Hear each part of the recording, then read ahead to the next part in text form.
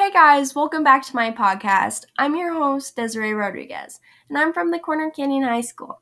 Today I'm going to be talking about my favorite model horse, the Breyer horse. So let's get right into it.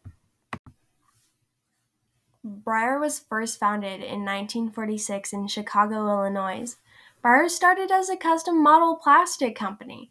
They would make plastic creations for businesses and people.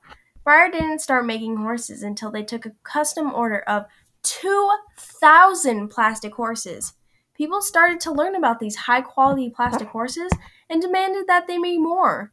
The company then started to make more. This started the Breyer horse model business. There are many different shapes and sizes of the Breyer horse model. There are 4 main sizes: the traditional, classic, stablemate, and mini Winnie. The traditional Breyer model is a 1/9 scale. They are usually 11 inches long and 9 inches tall. The price for one of these ranges from $40 to $100+. These models can be a bit expensive depending on which one you buy. The classic Breyer model is a 1/12 scale. The classic model is usually 9 inches long and 6 inches tall. The classic models are usually sold for $20 to $50+. Like the traditional models, these horses can also be a bit pricey. The stablemate Breyer model is a 1/32 scale. These horses are about 4 inches long and 3 inches high. These horses come in lots of breeds, just like the other sizes. The horses also come in singles, sets, and blind bags.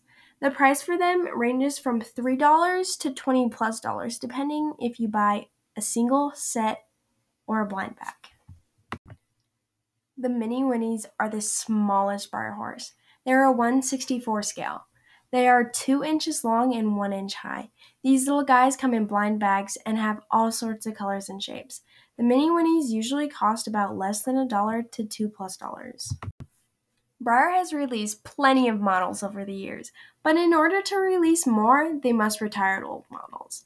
One of the series from Breyer that has been retired is the Little Bits. Little Bits Breyer models are also known as Paddock Pals.